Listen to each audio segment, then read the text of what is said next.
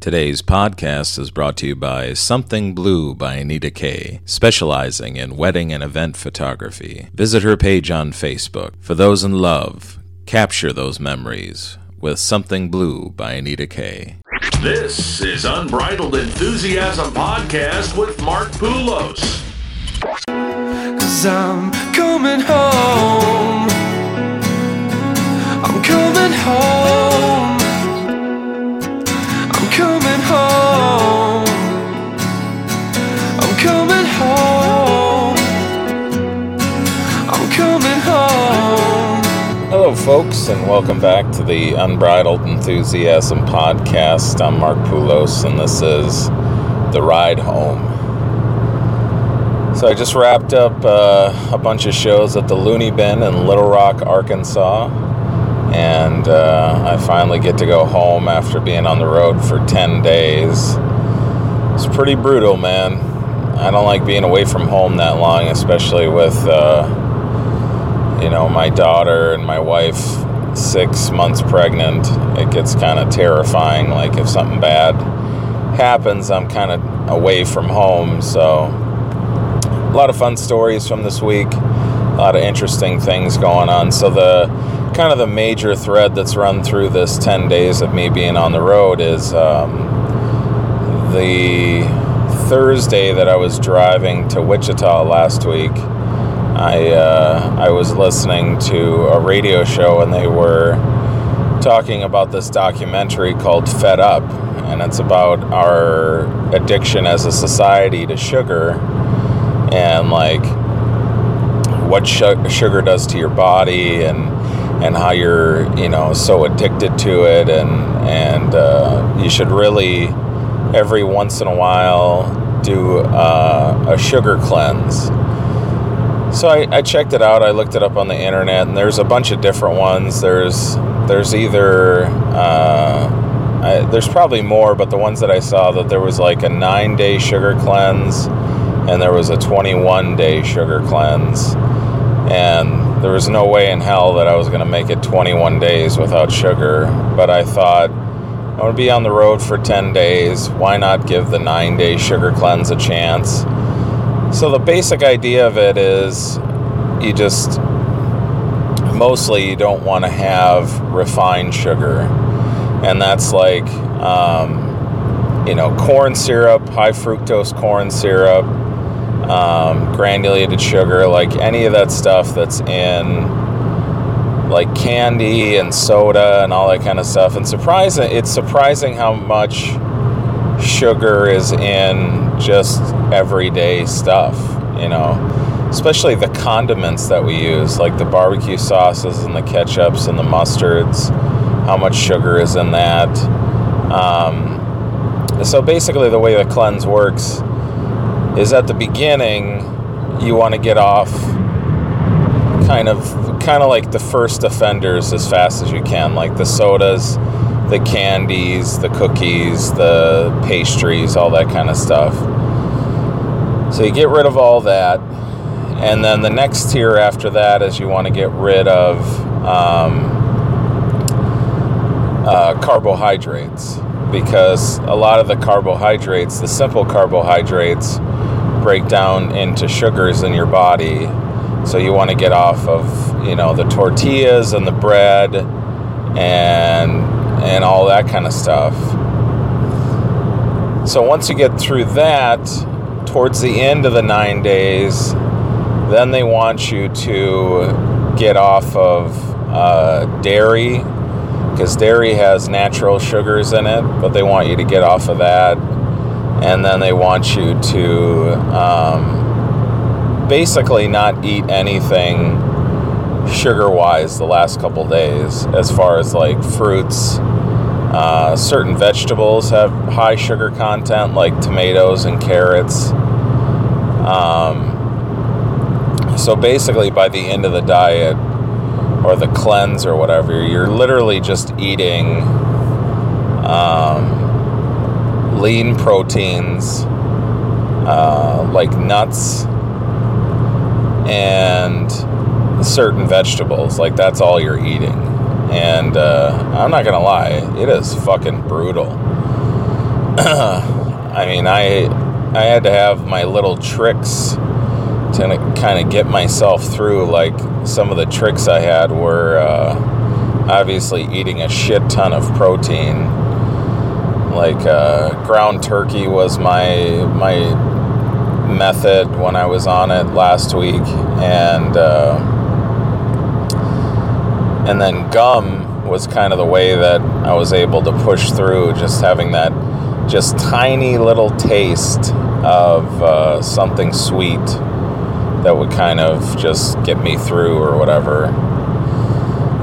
And it's an interesting roller coaster that you go through on these 9 days, because for me, like, it's different for everybody else, because I listened to Kevin Smith talk about doing the cleanse, and some of the guys on the radio that did it and stuff, and everybody reacts differently to it, but there seems to be a pretty standard progression as you do it. Like, day 3 is when the headaches start.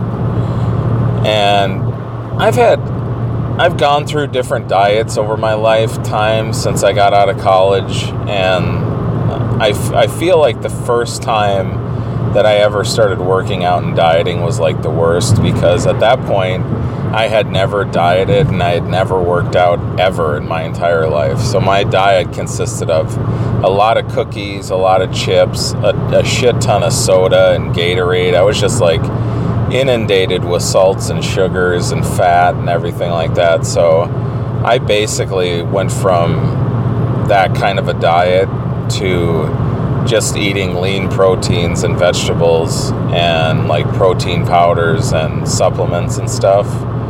And I had like a major withdrawals on that diet. And it seems like every time I go through a diet cycle where I kind of give up all the shitty stuff for me, I'll have a small amount of withdrawal. But I wasn't really ready for this, because I don't think I've ever done a diet where I've completely, like, 100% given up sugar for, like, a stretch of time. So that day 3, I woke up, I think it was like, and I usually don't have that much problem sleeping, but they say, like, some of the side effects that are going to come along with this sugar cleanse is a little bit of insomnia, because your body's adjusting to not having the sugar. Some of your, like, bathroom habits might be changing, because your body's just trying to expel all this toxins out of the body and everything.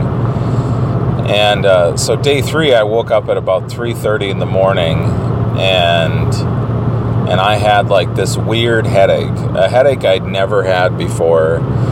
And it's hard to describe, but it felt like my whole head was like, it was like it was throbbing, but it was like a phantom throb. Like, I didn't actually feel my head or my brain or anything like throbbing. It was just like there was a force field around my head, and it was like contracting and expanding. And the weird part about it was when I would get up and, like, go outside and just kind of walk around and take my mind off of it, it wasn't as bad. I took some Advil that day, but those headaches lasted for a good full day. And then and I don't know if it was day 4 or 5, but day 4 or 5 was when the bathroom stuff started happening. And my God, I don't know if it was a combination of the amount of fruits and vegetables that I was eating, or the nuts. I was eating nuts and fruit and vegetables. And one of the big things for me that got me through was hummus, because I didn't realize how healthy hummus is. There's not a lot of sodium in it. There's no sugar in hummus. It's high in protein, and it's just basically ground up chickpeas with different flavors and stuff. So I don't know what it was, like the combination of the fruits and vegetables and the hummus and the nuts or whatever. But like day 4 or 5, I really did not leave the condo at all. I was just on the toilet the entire day. But once I got to day 6, like day 6 was kind of a good day. Like I felt like I'd come through everything, and I felt really good about, I just felt healthy. Like I felt really good. I had a lot of energy. I feel like I got a good night's sleep, and I was kind of proud of myself that I'd made it that far.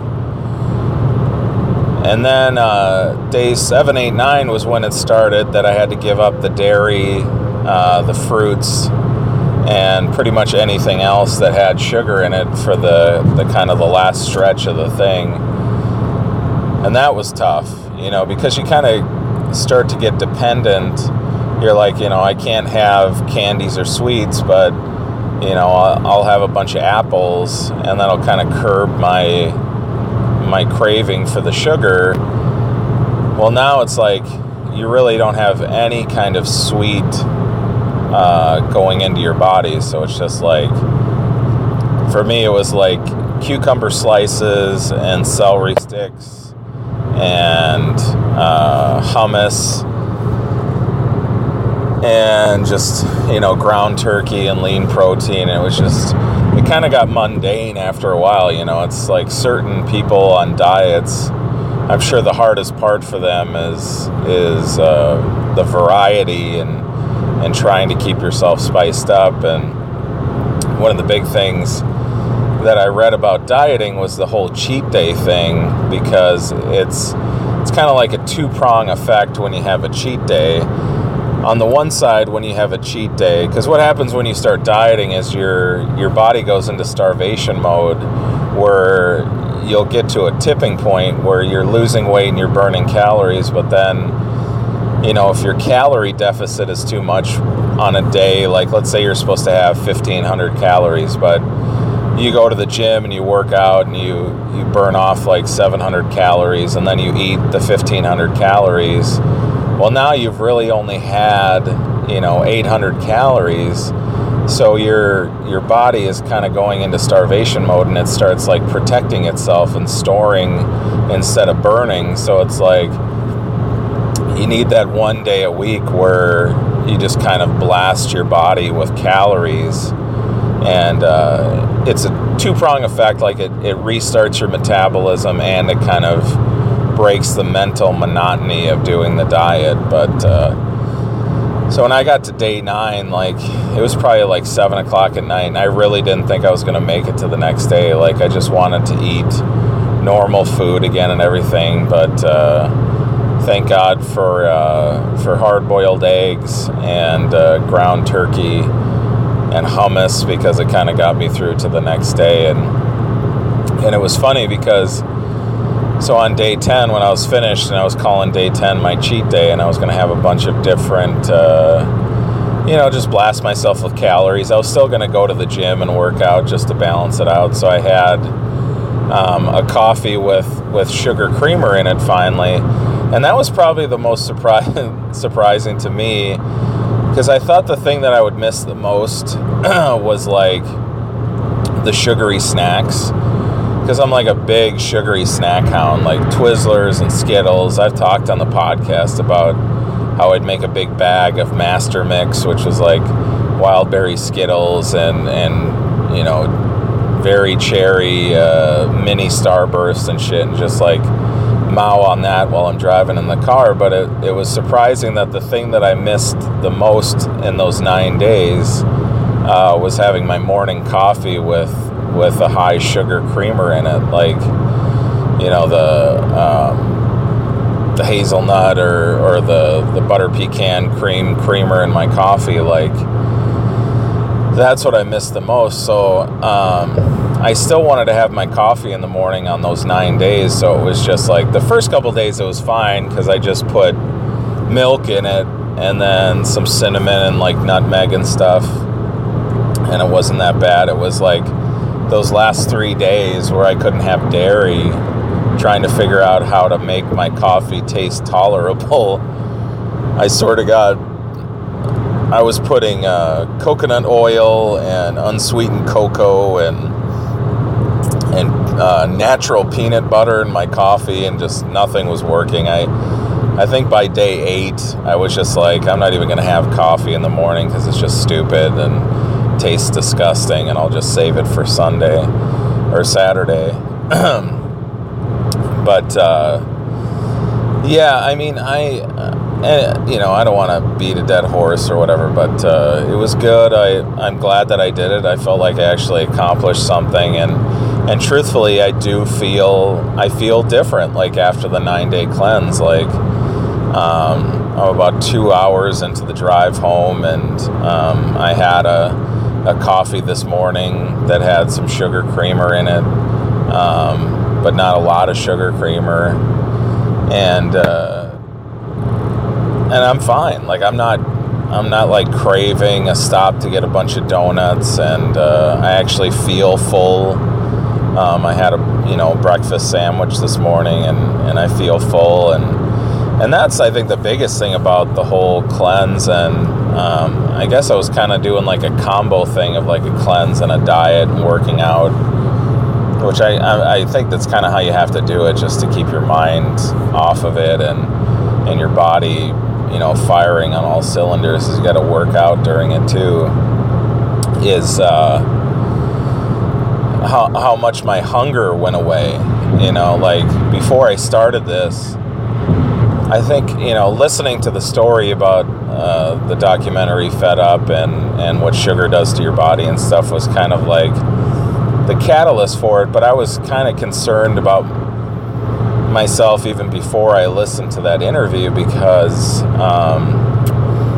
I was having those crashes at like 3 o'clock in the afternoon where I'd be playing with my daughter and I'd just get exhausted, like I wanted to go to bed, and it's like really irritable during the day when I like my sugar levels were low, and just constantly hungry, like nothing was filling me up. I would just like be eating all the time, and that was like the biggest surprise about this cleanse, is like a lot of the times, I wasn't hungry. I was actually comfortably full. So maybe it's a change. We'll see how it goes. My Dark Master, the donut, is always over there waving to me to come on over and take a couple bites out of him. So, but it was a fun week. I worked with Jimmy Merritt. He's a comic from Washington, D.C.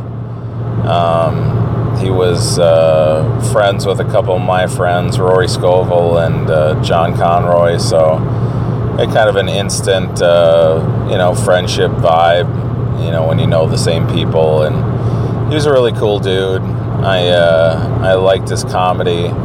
We actually taped a full-length podcast that's going to be out this Wednesday, where we talk about kind of geeky stuff. He's kind of one of those guys that likes, comic books and video games, and I'd never actually met or talked with somebody that was still a huge fan of Dungeons and Dragons. Like, I have never in my life played it once, and I think it was Wednesday, there was a bunch of guys at the show that played Dungeons and Dragons on Saturdays, and they invited him to go, so he went on Saturday and played Dungeons and Dragons with these people, which just cracked the hell out of me. Listening to the stories when he came back on Saturday was pretty funny. But so he's going to be on the podcast Wednesday, so make sure you tune into that episode. It's really good. We talk about a bunch of stuff, and then he takes on the dreaded 5 horrible questions. But yeah, we had an MC, and I don't know, man.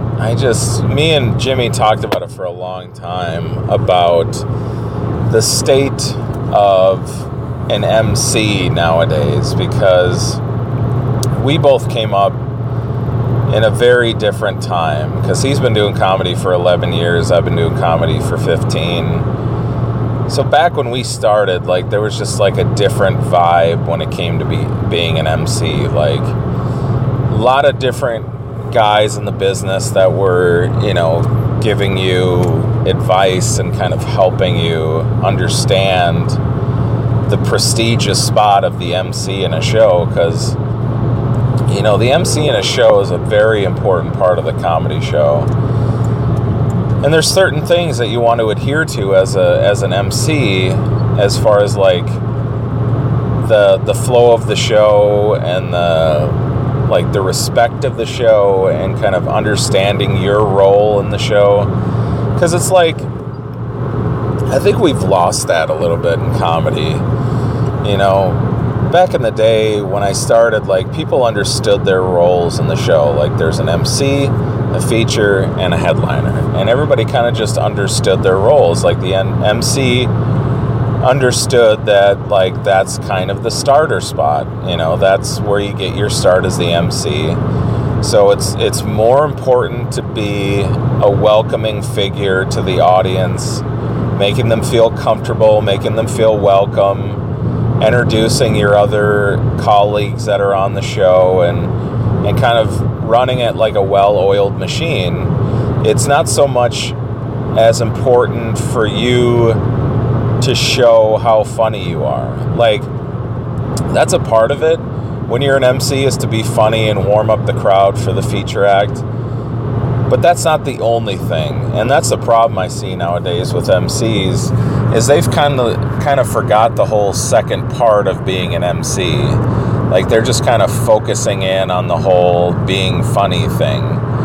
Well, they'll just walk on stage, and instead of like establishing themselves or establishing the crowd, they just go straight into material. Like, they just walk on stage and they're like, I'm at the grocery the other day, and that's not how an MC is supposed to work.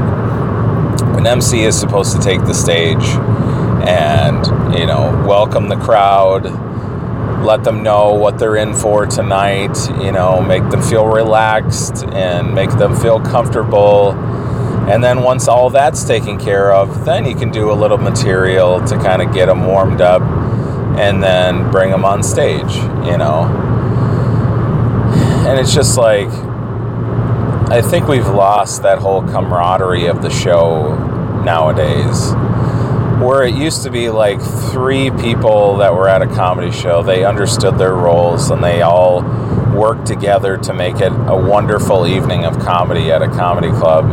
Now it's like fucking 3 strangers are shoved together in a house. It's like Real World Comedy Club every week, and they're all fighting to be relevant and to shine on the show. You know, it's like MCs are being filthier than hell, and they're crowd rapping, and they're just like setting a horrible tone for the show. And then the feature acts they're going way over their time, they're crowd rapping, they're vulgar, they're aggressive, they're just like no thought process as to who the headliner is and what his style is after you. Because that was like a big thing for me when I was a feature.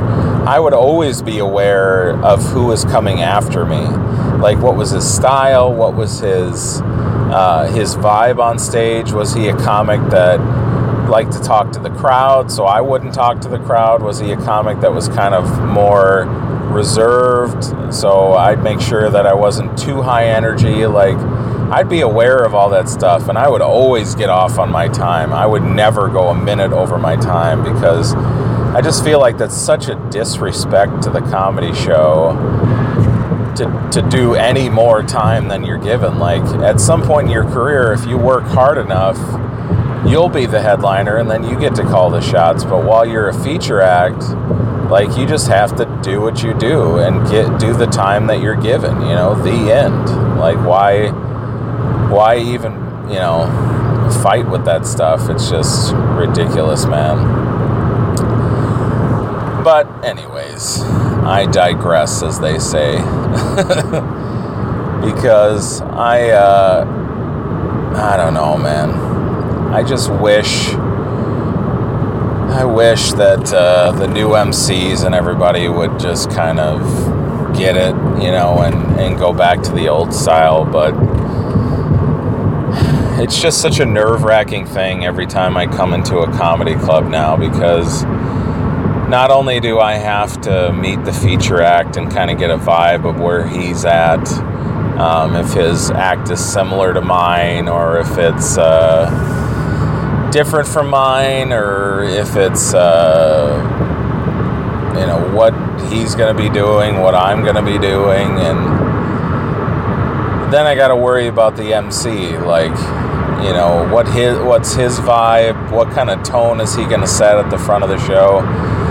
And it's hard because I made a decision a long time ago that I was never going to tell anybody what they could or couldn't do on the stage.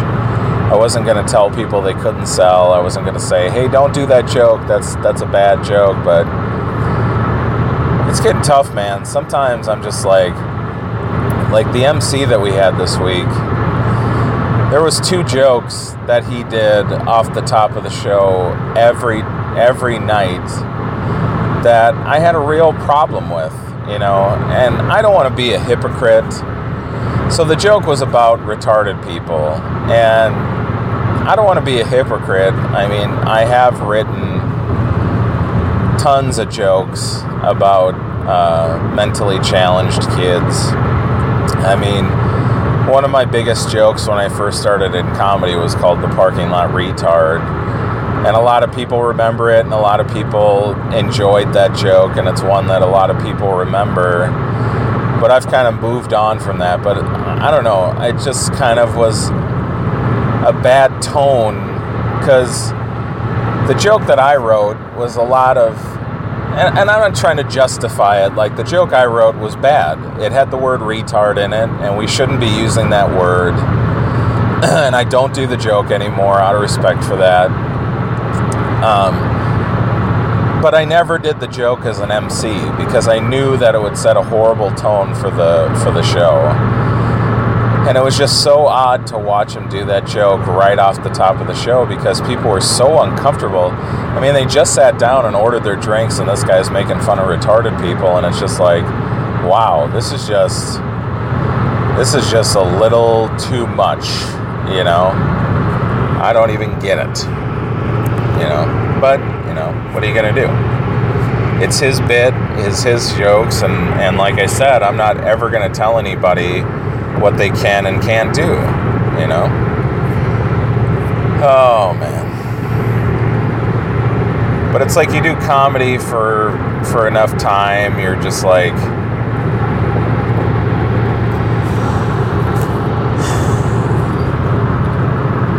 I understand. Let's say that. I understand where certain headliners are coming from, where they make stipulations in their contracts that nobody in front of them can be too vulgar or too edgy. But I mean, in the long run, like, his act really had no effect on my show at the end. I just felt kind of bad for Jimmy, who would have to go up after him, but Jimmy handled it like a pro, and it didn't seem to faze him that much. But I mean, the MC was a really nice guy. It was just like, and me and Jimmy were talking about it. We're like, you could just tell that he kind of lost that sense of being the master of ceremonies a long time ago. Like, he just had this vibe, like every other MC I run into on the road, that they're just going to get theirs while they're on stage. Like, they're not going to pander, they're not going to prep the audience, they're not going to do all the things that a standard MC should be doing. They're going to do their material, they're going to get their laughs, they're going to try to outshine the rest of the people on the show.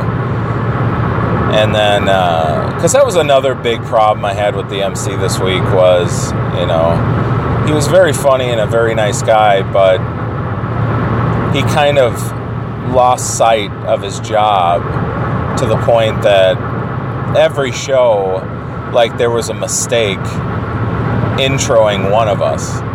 Like, he would mess up a credit, or he wouldn't say our names right. He completely forgot Jimmy's name on one show. He called him like Mackie Johnson or something. So it's like that kind of stuff. Like if you haven't memorized the intros and the names of the other people on the show by like the 4th or 5th show of the week, like you need to take a second and focus and stop worrying so much about being hilarious and spend a little bit more time on being the master of ceremonies. Like the most important job for you is to like keep the show running at a smooth pace, you know. It just looks so unprofessional when you're about to introduce the next comic and you can't remember their name or their intro. It's like, do some prep time. Like, what the fuck? But it's always nice to go back to Little Rock. All the people there are really cool. Steve, the manager there, is a really great guy. And he looks like Shawn Michaels, so that's always kind of funny. I posted a bunch of pictures on my Facebook of him super kicking me and then DXing me on the ground, so go to my Facebook and check that out. But yeah, so this week I'm going to be heading to a new club that I've never been to before. It's called The Hangar in Decatur, Illinois. I hear it's amazing, and the people there are really cool. So I'm excited to go there and check it out. But I got a ton of stuff coming up in the next couple months. I just updated my website with all my new tour dates. This Wednesday, I'm going to be at the House of Comedy at the Mall of America. So if you're in Minneapolis and you listen to my podcast and you want to see me do some stand-up, get out to the House of Comedy on Wednesday at 7:30. What else? I got a couple big shows that are coming up. I'm going to be in Oklahoma City the last week of September. I'm going to be get to go back to Erie, Pennsylvania the week before that. And I get to open for Greg Morton, which I'm really excited for. He's one of the guys that influenced me. He does this great Star Wars bit with all the impressions of the characters. Check it out on YouTube. It's hilarious. But yeah, so I think that's about all I got. I want to get this podcast. It's on iTunes and Stitcher and Tuned In, and check out largedrunkman.com for, like I said, all my updated shows and merchandise and whatnot. And tune in next time when we talk about Who Knows.